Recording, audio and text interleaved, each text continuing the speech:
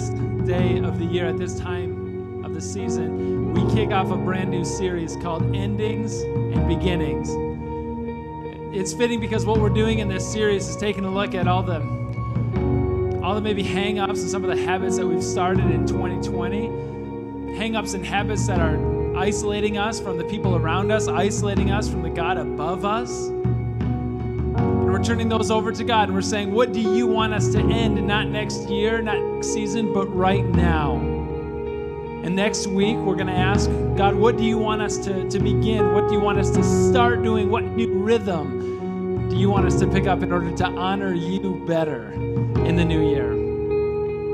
I first want to share a story with you. This one comes from when there was a couple who unexpectedly found themselves to be having a child unexpectedly. And an angel came to them and said, this child that you are going to have is going to be special, is going to be set apart. The child is going to save the people. Now, it's not that story. We heard about that story last week already. Now, this one comes from the Old Testament. This one comes from the book of Judges, chapter 16. And the angel said that his name, this child's name, is going to be Samson, and he's going to save his people from the Philistines, from the oppressors that are around you. And he's going to be special. He's going to be set apart. He is going to have supernatural strength. The story that I want to share with you this morning is a story where we find not only does he have supernatural strength, but he also is weak-willed and a waste of that strength. If you have a Bible nearby, you can open it up to Judges chapter 16, verse 1, where we read that one day Samson went to Gaza, where he saw a prostitute. And he went in to spend the night with her. And it sounds so matter-of-fact, doesn't it, church? It's just one verse, almost like a throwaway line, but there's so much captured there. There's so much between those words. Just one day. Like, listen, how do you get from there to there in just one day? How do you end up in that place? You know, little history is that Gaza was so far from Samson's hometown. In fact, Gaza was the capital city of the Philistines that he was supposed to be liberating his people from. And now he's in the capital. He's in that place. The journey that he would have taken, I'm not doing much lately, so like it's pandemic time. I had time to look it up on a map. It's 50-mile journey from his hometown to Gaza. You put that in terms of the number of steps, he has superhuman strength. He probably had a super long stride. That's something like 94,350 steps that it took to get the journey to Gaza. It didn't just happen in one day. One day he woke up and he was there, but he took 94,000 steps toward that end. It didn't happen just one day. And wherever you're ending up to, whatever you began in 2020, listen, I want us to have this like brutal moment of honesty and say none of us, nobody ever, you rarely end up in the wrong place in life because of just one bad choice. For Samson, it was 94,350 consecutive bad choices towards the same direction. I would like you just to be honest for a moment. And I kind of just like that we're doing worship this way right now because it's you and your Savior. And have this moment of honesty and say, what's maybe something that I picked up that I didn't intend to, but I've just been journeying towards this end, towards this destination, maybe even without even knowing it, like Samson. Nobody ever intended to wake up with like in the eyeballs in debt, just buying stuff all of the time, almost compulsively, with friends knocking on the door and said, why do you keep doing this?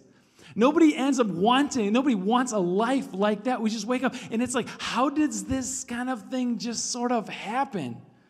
Nobody ends up with health problems because of a bad diet or exercise. Nobody ends up looking at one of those pictures of like the vape lung, you know, that we're all terrified that everybody has seen and said, man, how do I get one of those?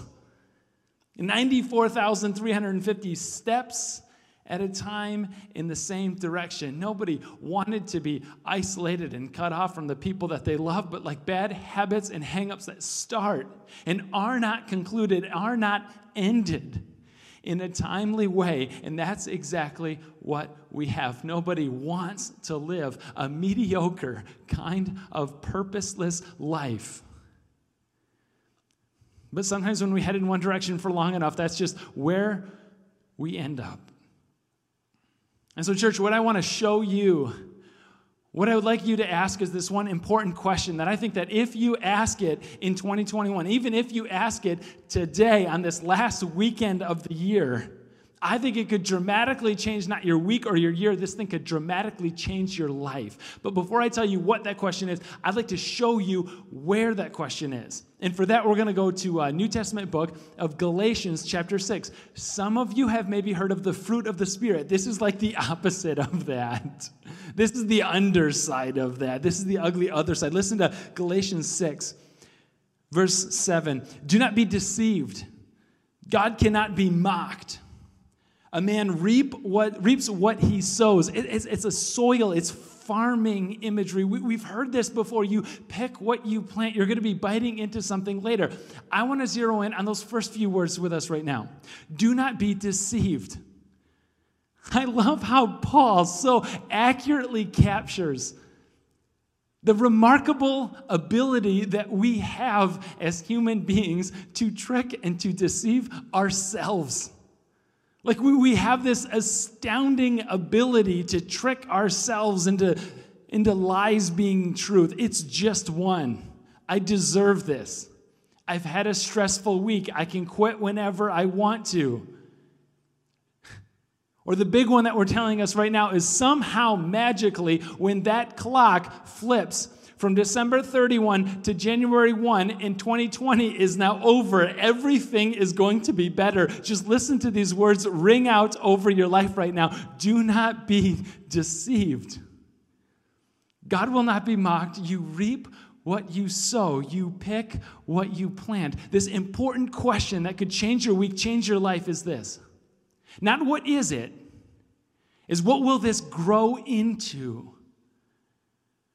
You know, a little while ago, my kid came home from school, and he's got this plastic cup of dirt in it, and I'm like, what is it? See, that was the wrong question, because he looks at me, and he's like, it's a cup of dirt, and there's a seed in it, and I'm like, I used my context clues. I could have gotten that one. I mean, I should have asked, not what is it going to be? What's it going to grow into? And he's like, I don't know, and he walked away.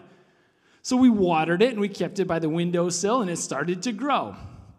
And it kept on growing. I mean, for a moment, I thought we had like a Jack and a Beanstalk situation as it just kept popping up. Friends, now I know that we are the only house in the suburbs where we live. We're on the windowsill next to the street, so everybody can drive by and see it in the window, that we've got a stalk of corn growing out of a paper cup. The question isn't what is it when he brought it home. No. Better question, what's it going to grow into?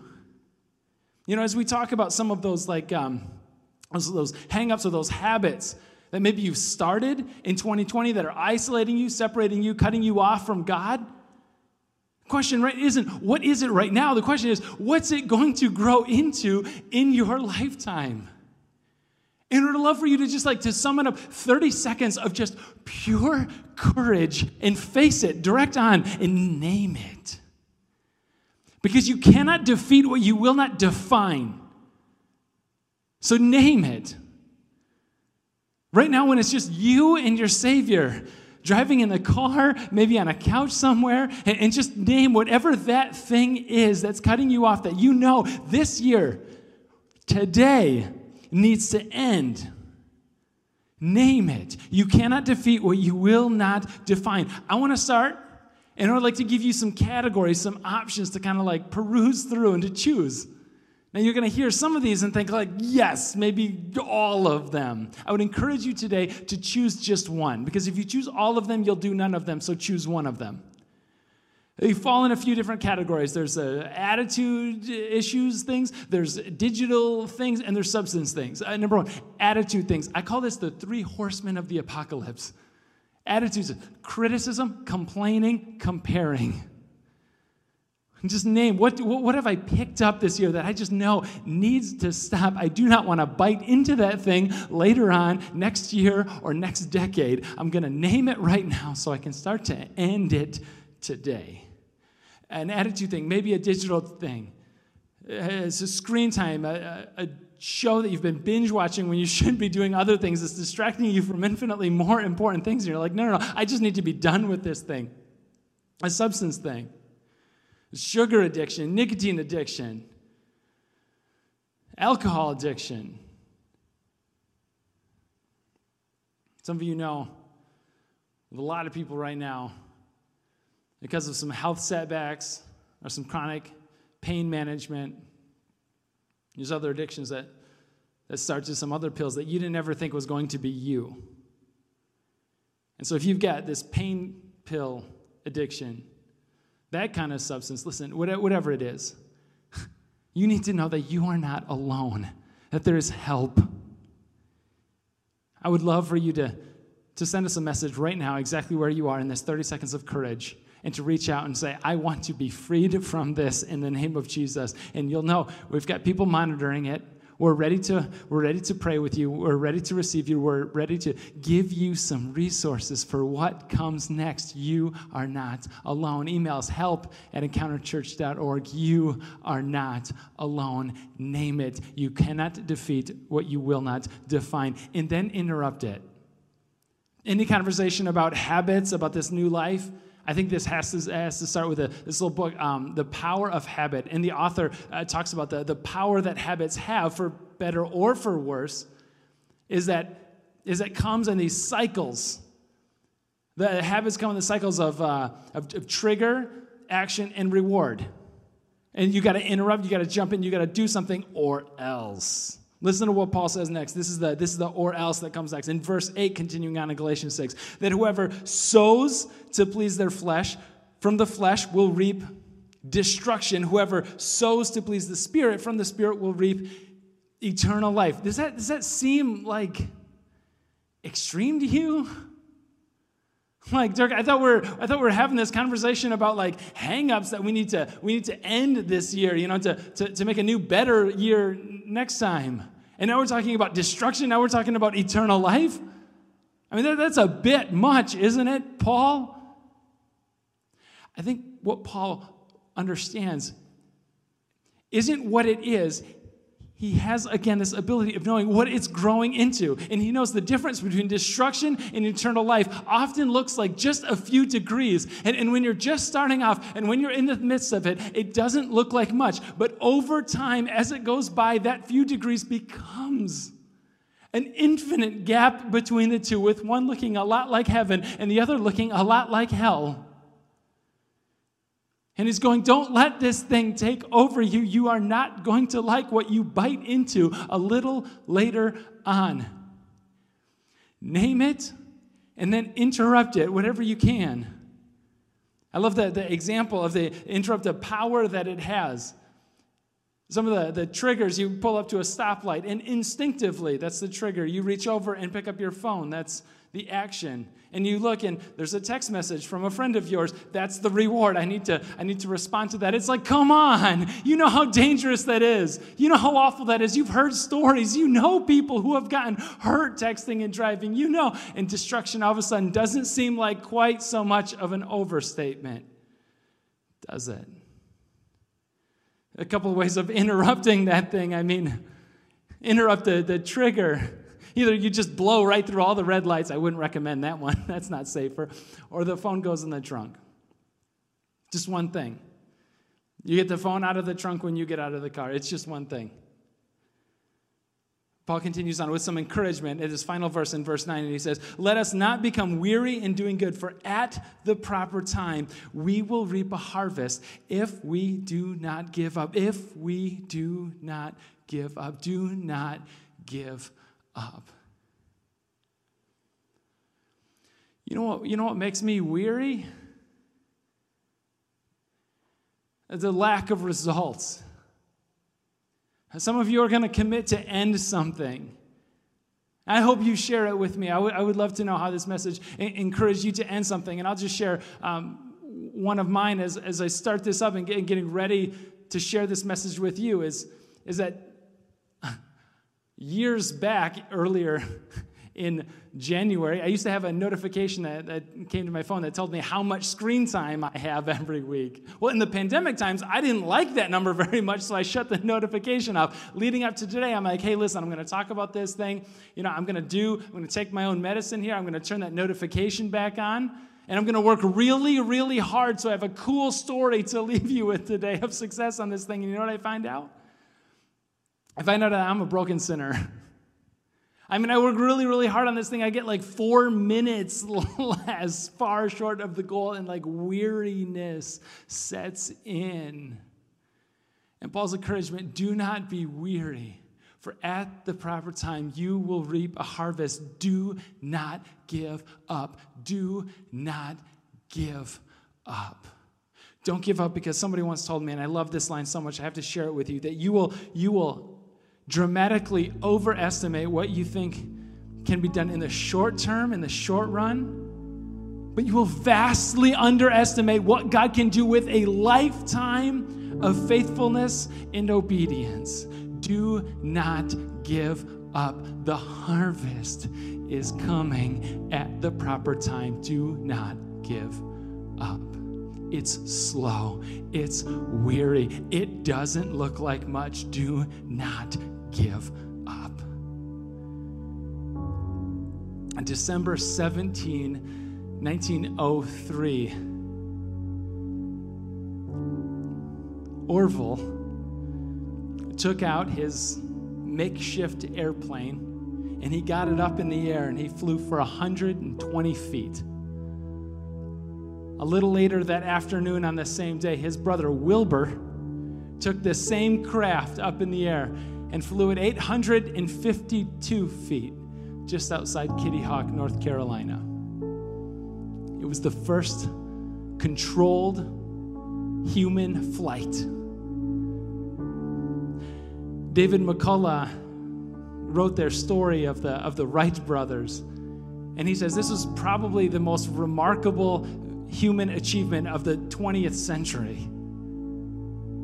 Yet their nephew of the Wright brothers was in and out of their office in Ohio, their workshop, where they were tinkering, where they were fixing, whether they were failing, where they were trying again and again and again. And their own nephew said, I was around it the whole time, and I had no idea that history was being made. It all looked like so commonplace. That's how family described the most remarkable achievement, human achievement of the 20th century, commonplace. It didn't look like much. History was being made in the ordinary, in the shop, in the failing and in the tinkering and in the fixing. History was being made. Something needs to end in your life, and it's going to look like commonplace. Maybe it's going to look like a little less shopping on Amazon for yourself. Maybe it's going to look like just putting the phone down.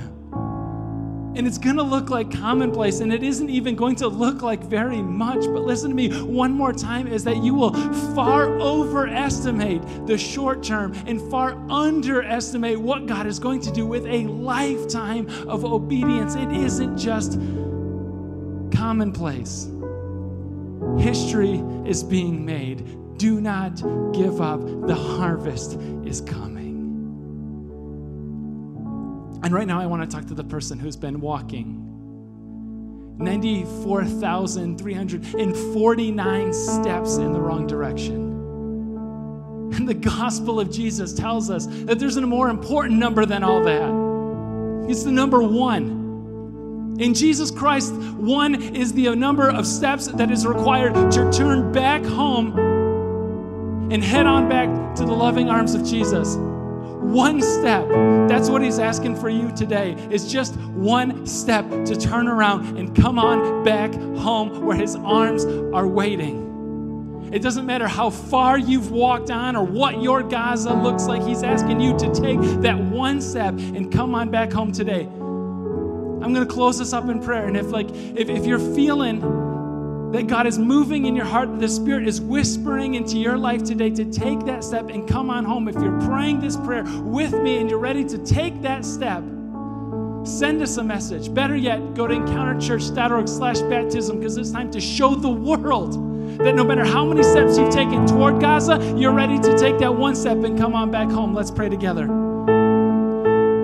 Jesus, we pray for everybody right now who's taking these steps in the wrong direction. God, we pray for those of us in the room here today. We pray for those watching online, wherever they might be, whenever they might be. God, we're in this as we're walking down toward our Gazas.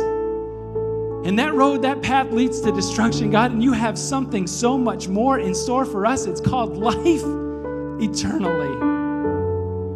God, may we end those things that are separating us from you, that are isolating us from each other. God, in this 30 seconds of courage, may we take the one step to come on home into your loving arms. Jesus, it's in your name we pray. Amen. Amen, church. May God bless you as you end out 2020 and as you bring in